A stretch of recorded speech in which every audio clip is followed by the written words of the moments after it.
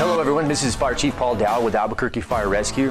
This podcast is designed to bring you helpful training and best practices and some additional resources that you can access from anywhere. So thank you for joining us and enjoy today's episode. Alarm to Rescue 15, Engine 15, Rescue 15, Engine 15. Respond out to Cliffs Amusement Park.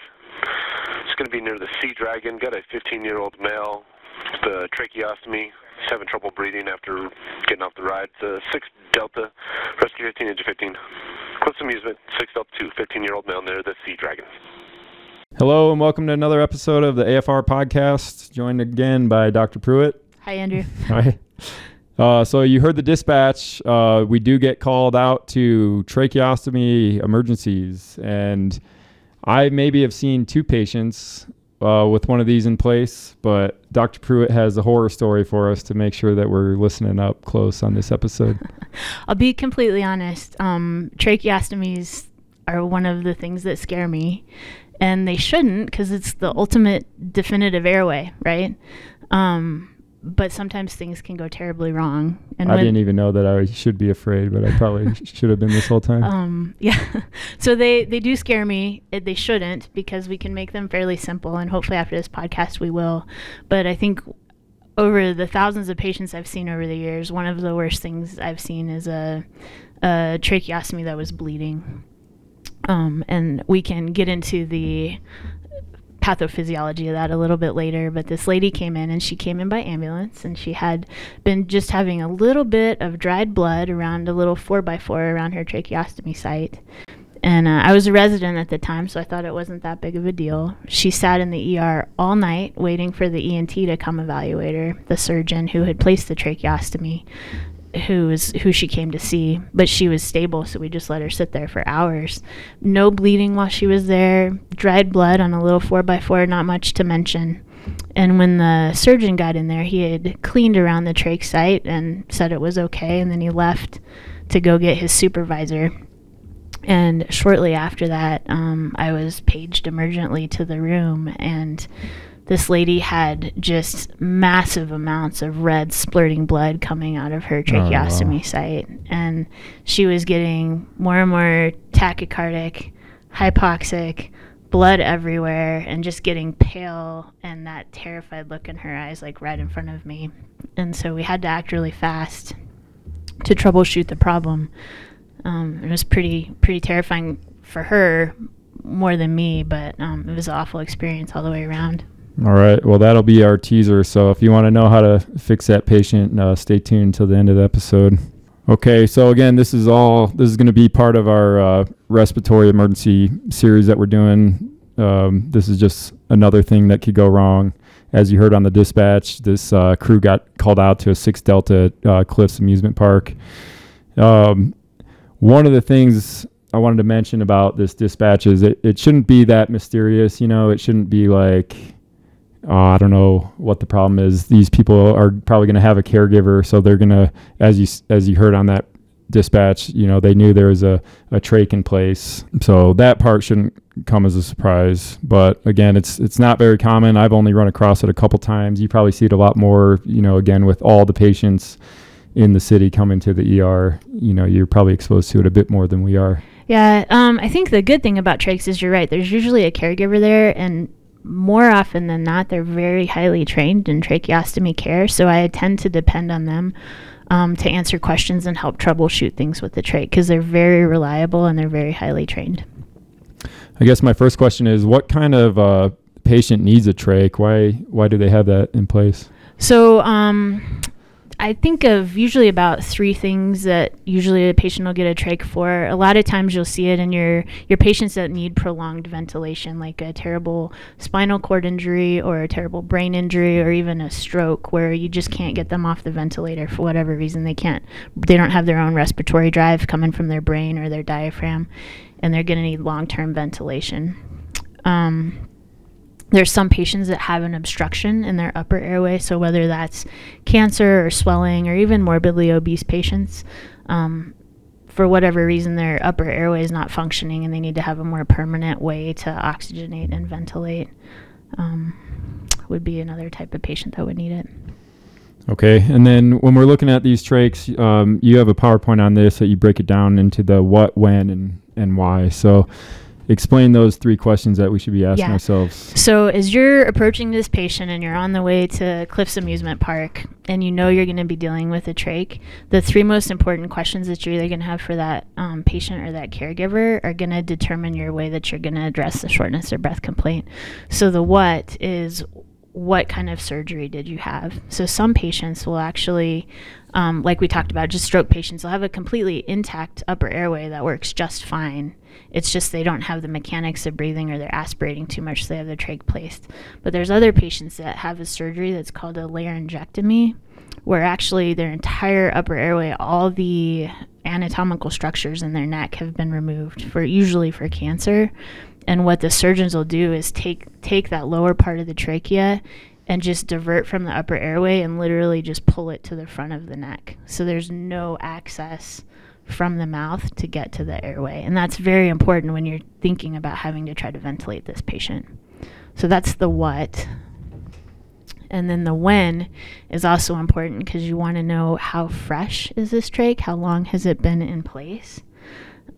If it's less than 2 weeks old, this is not an airway that you're going to want to manipulate in any way. You're going to do your best to do blow by, but you're not going to want to stick anything in it because there's a really high risk of creating a false track. But if it's been there for a while, then you can feel fairly reassured that that's a track that you can work with and manage.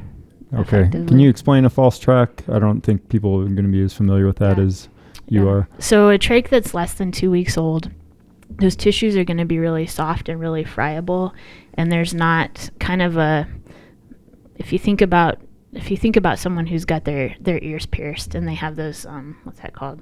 Gauge. A gauge in their ears, and that track is there and it's been there a while and you can stick anything through it, right? And over time it's been expanded. That's kind of like a trach. It just takes time for those tissues to heal and be able to take foreign bodies like a tracheostomy going in and out of it. Whereas if it's new, the tissue is so soft and there's lots of tissue planes that if you were to stick something in there, that scar tissue hasn't been formed and it would be harder to get something actually in the airway and would be easier to get things in the neck where they don't belong. Okay, so the tube's going in and it seems like it's going in the trachea, but it's not actually going to provide effective ventilation. Yeah, and it's actually more dangerous for the patient because it'll create, more blood, more trauma, more swelling, which will be even worse for the airway. And so really, if it's less than 2 weeks old, even myself, I would just prefer that people just don't touch it and just try to passively ventilate through the hole that's still there if the trach comes out. When you bring up those false tracks, it reminds me of when I was, again, in the military, we got to do some live tissue labs. So they would have you try to do a crike on a pig, and they've got all this neck fat. And then, so you have to cut through all that neck fat. And then once you get down there and you puncture the cricothyroid membrane, once you go to insert your tube, if you kind of don't keep a good placeholder on that spot, you'll end up sliding the tube through one of those false tracks. So the tube's going in, but it's not actually, when you go to bag, it's not actually filling up the lungs with air. Airway. Yeah, it's very easy to do to end up outside of the airway and inside the other neck tissues where you don't want to be. Okay. All right. So that's 3 questions you're going to ask. What, when, and why was it placed? So let's get more detail. Let's look at these parts to the trach. So if you're watching on YouTube, we've got some visual for you. If you're listening, we'll try to describe it. What are the 3 parts we need to know about? Okay. So this is the tracheostomy itself. What is valuable about this, or the things you want to look at, are it's just like a ET tube that's shorter. So you want to see if it's got a balloon cuff, just like an ET tube. Some will have it, some will be uncuffed, and that's going to help determine whether or not the patient can phonate through the vocal cords. But you want to know if there's a cuff there. The other thing that's helpful when you're looking at this is there will always be the size listed on the front, so you can ask them how big it is. That's important to know if it comes out, or important information for the hospital too, so you can tell them if they need to replace it. This one in particular is a size 8, and it's actually the same size as a 8.0 ET tube. Okay. So the sizes are standardized. Each trach will have an inner cannula. that goes inside. And what this is useful for is this is the piece that can attach to either a BVM or a ventilator. So you're not going to be able to bag a patient unless the inner cannula is in place. There's pluses and minuses to this. This will help you ventilate if you need to. But the other thing is, if you notice, it's pretty thick plastic, so it almost decreases the diameter of your airway by half. So if you've got somebody who's having respiratory difficulty, it's easy for this to get plugged with either mucus or secretions or whatever. So one of your first moves when you see this patient who's having respiratory difficulty, and this is the only airway that they have, take this out for a minute, inspect it, make sure there's no plug on the end that's making it hard for them to breathe. You can kind of wash it out or clean it off and then put it back if you need a bag. The other thing is this is an obturator, and it's basically like a stylet for your tube. So if the tray could come out and there's no caretaker or anybody there to help you get it back in, and you feel like you absolutely have to, and it's an older trach that's been established and has been there for a while, you just put the obturator in just like you would a stylet, and it just adds some firmness. And the actual reason for it is because it's very soft at the end, and like we talked about those tissues in the neck, it doesn't tend to dissect tissues. It's blunt and it's smooth, and it tends to just help the trach guide right back into where it should be. The important thing to know is if you're using the obturator, obviously it's a solid piece of plastic, so it's occluding the airway. So you use it to put the trach in, but as soon as you're in place, you've got to take it right back out so you can ventilate. Okay.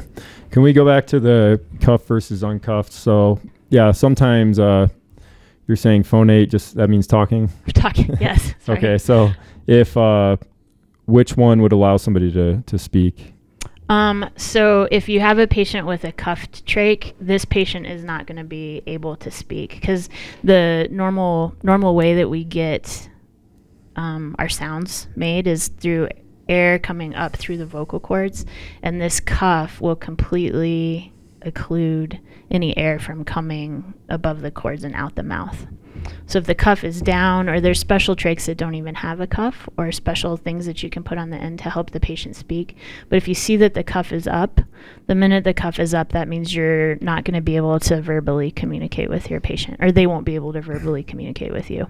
Okay, so if there's no cuff, they would be able to like put their finger over the hole, and that way the air is going out through their vocal cords, or there's a one-way valve where they can breathe in through the trach, and then when they exhale, that's going out through their vocal cords again, allowing them to speak. Exactly. And so the patients that usually can speak are the ones that are less reliant. They're more reliant on the trach for an airway and less reliant on it for positive pressure. If this is a patient we have to bag, for whatever reason, say they're in respiratory failure, it is good if they had a cuffless trach, air can leak around it. So if they are in respiratory distress and you have to bag them, it's good to inflate the cuff, because more air is going to be going into the lungs where you want it to go than out the upper airway. Does that make sense? Yeah. Okay. All right. And then another part I wanted to bring up with these trachs is, what is bypass, like normal ventilation that you and I are doing? What are these patients bypassing?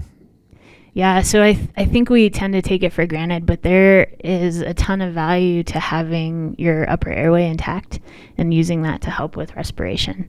The sinuses and the oropharynx, the mouth does a really good job of humidifying and cleansing air that comes in. It warms it as well, so that it catches a lot of the particles and things that would cause irritation in the lungs.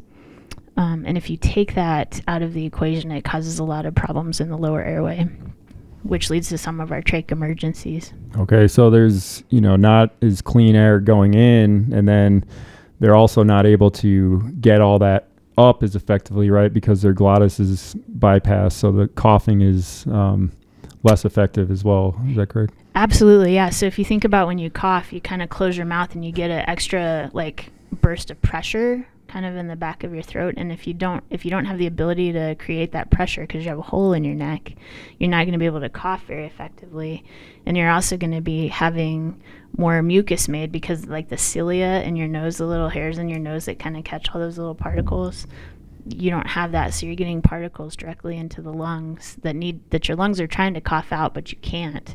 And so that's why these patients tend to develop a lot of mucus that's really sticky, because it's also not humidified or warmed. Okay. All right, so we just talked about all the parts of the trach. Now, what can go wrong? I always try to keep things simple. So there's three main things. Obstruction, bleeding, and then dislodgement. And there's a easy way to approach trach emergencies, the DOPES mnemonic. Okay.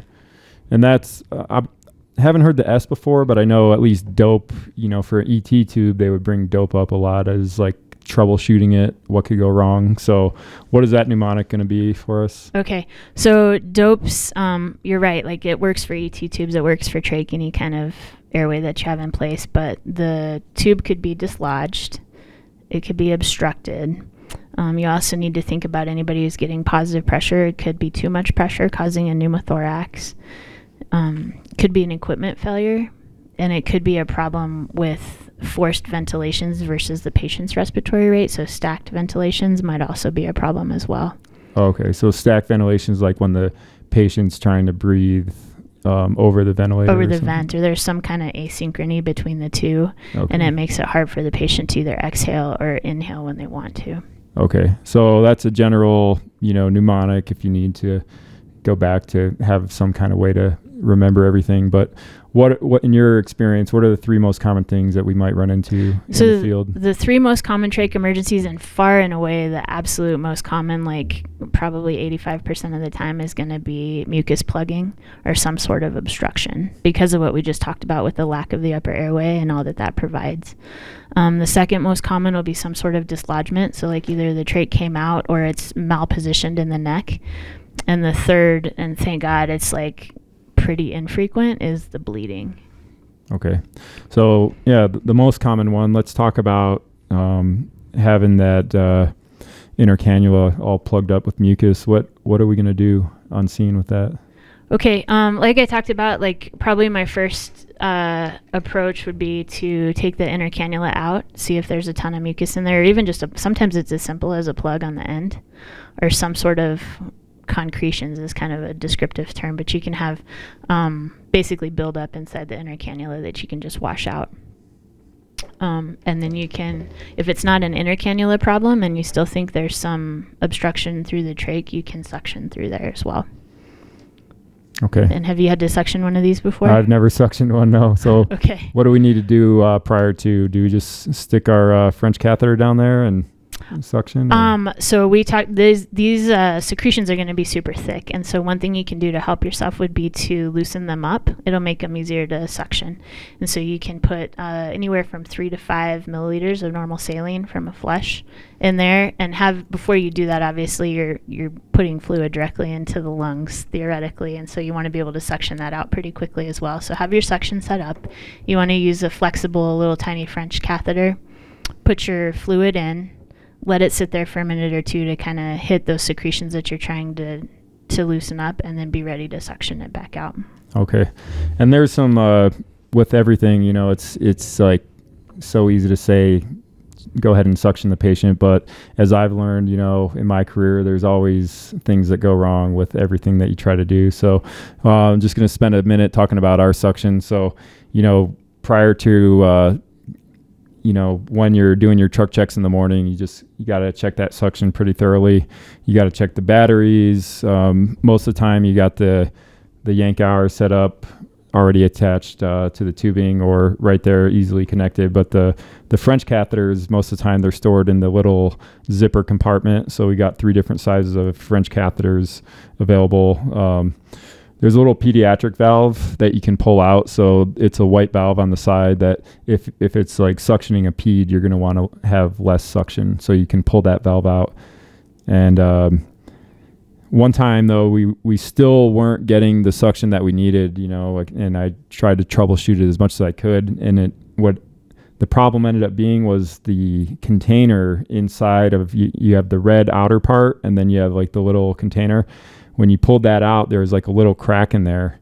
And so that was preventing like a good seal, and you weren't getting the proper suction. And so now it just adds to your checks. So now when you're checking your truck, make sure you don't have a cracked container, or else you're not going to have suction when you need it. So. Oh man, that's good. Those are super helpful tips. One other thing you might be able to do is, because this is a frequent problem with trach patients, is those caregivers are going to be pretty facile at suctioning these trachs as well. So the patient might have their own, if for whatever reason your suction isn't working, there's a good likelihood that these patients will have their own suction pretty readily available as well. One thing I didn't mention is when you're suctioning and you're putting that catheter in, you don't want to go too far. So I wouldn't go much more than 2 or 3 inches inside the stoma with your catheter, because if you go too deep, you can like stimulate a vagal response and the patient might brady down. Okay. And you can cause some bad effects that way. So don't go too deep,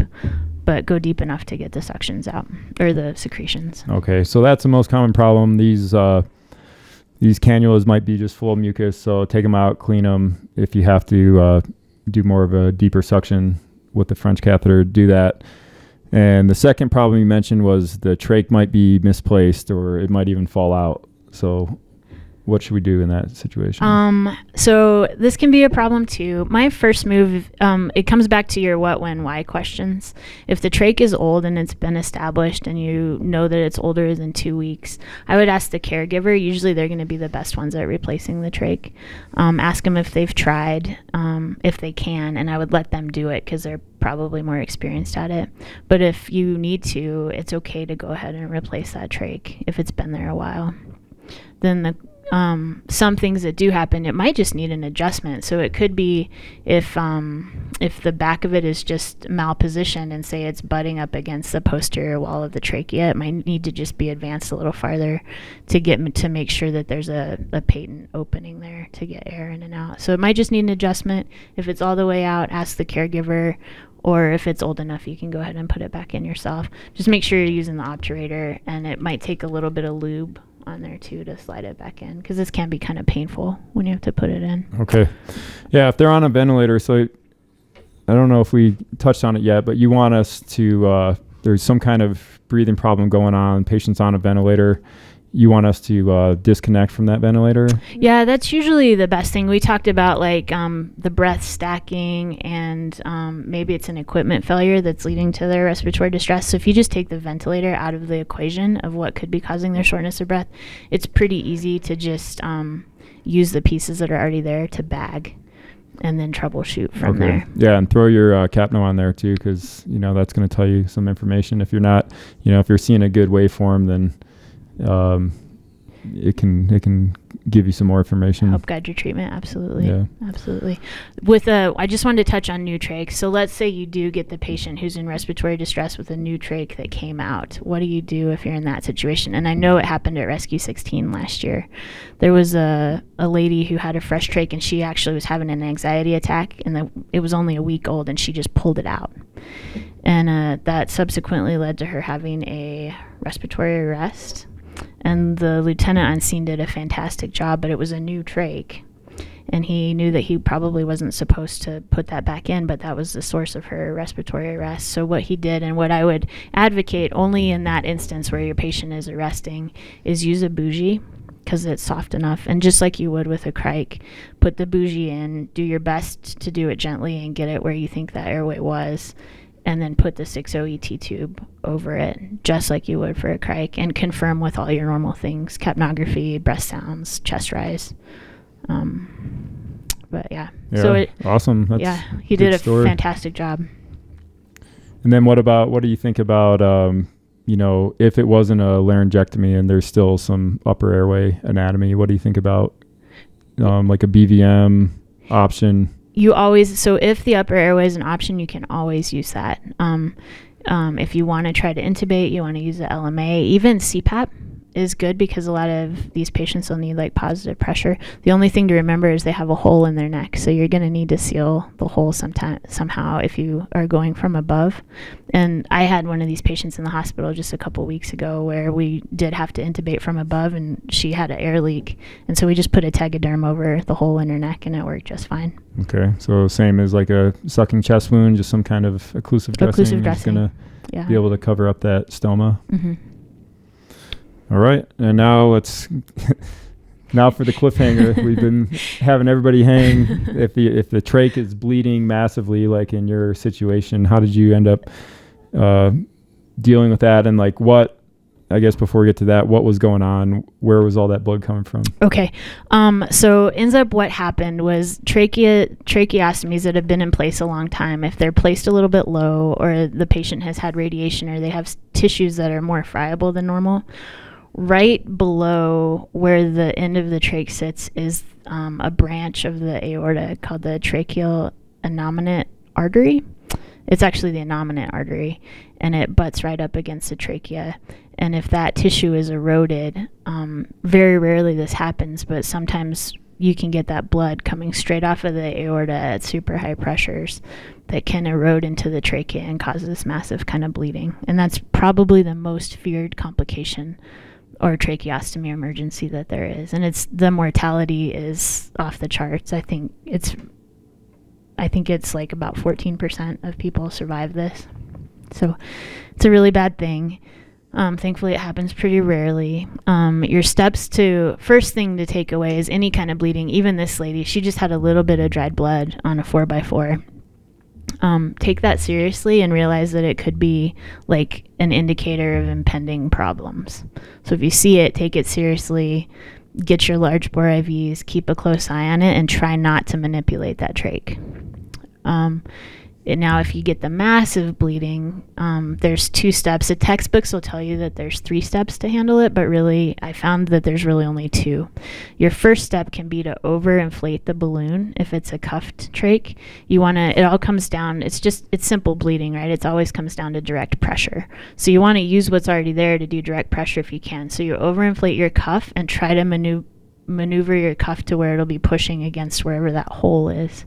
If that doesn't work, and you'll know in about 10 or 15 seconds, then just pull the whole thing out. And what we ended up doing was putting our finger in, and and this is on my slides, but usually it bleeds right behind the manubrium, and you can put your finger in the hole and just pull that artery and use that bone there as kind of a source to provide direct pressure and tamponade. Okay, so manubrium is the very top of the sternum? Yeah, it's that solid bone right up at the top, right where your ribs come together. And what you can do, this patient will be choking and gagging and coughing, and so you can try to either do supplemental oxygen from the nose and the mouth. We had a non-rebreather, high flow over her, and I also put a nasal cannula on the side of my finger, high flow, so we could go get her some oxygen directly to her lungs. And in the meantime, you have another set of hands that's trying to suction the blood that's coming out. So a lot of things going on in a little tiny hole. But she ended up actually surviving, and she made it. We had to ride the stretcher with our finger in place up to the operating room, and they were able to repair it surgically. Wow. Unfortunately, it did occlude because of the direct pressure for so long. It occluded her right common carotid, and so she had a stroke as a consequence. Wow. But she didn't bleed to death. Right. So. And I'm surprised that, with your finger in there, that they're still able to get some air by, like you're saying, with the cannula. So. Yeah, we use the little tiny prongs to kind of squeeze around, and then she still had an upper airway patent too, so I think the non-rebreather from above helped a little as well. Awesome. All right, well, hopefully it doesn't happen to anybody out there, but now you know what to do if it does. Yeah. Thanks for listening. Hopefully you're a little bit more familiar now with a trach if you do run into it out there in the field, and hopefully it's more of just a simple cleaning out that inner cannula. So, all right, everybody, thanks for watching, and talk to you on the next episode.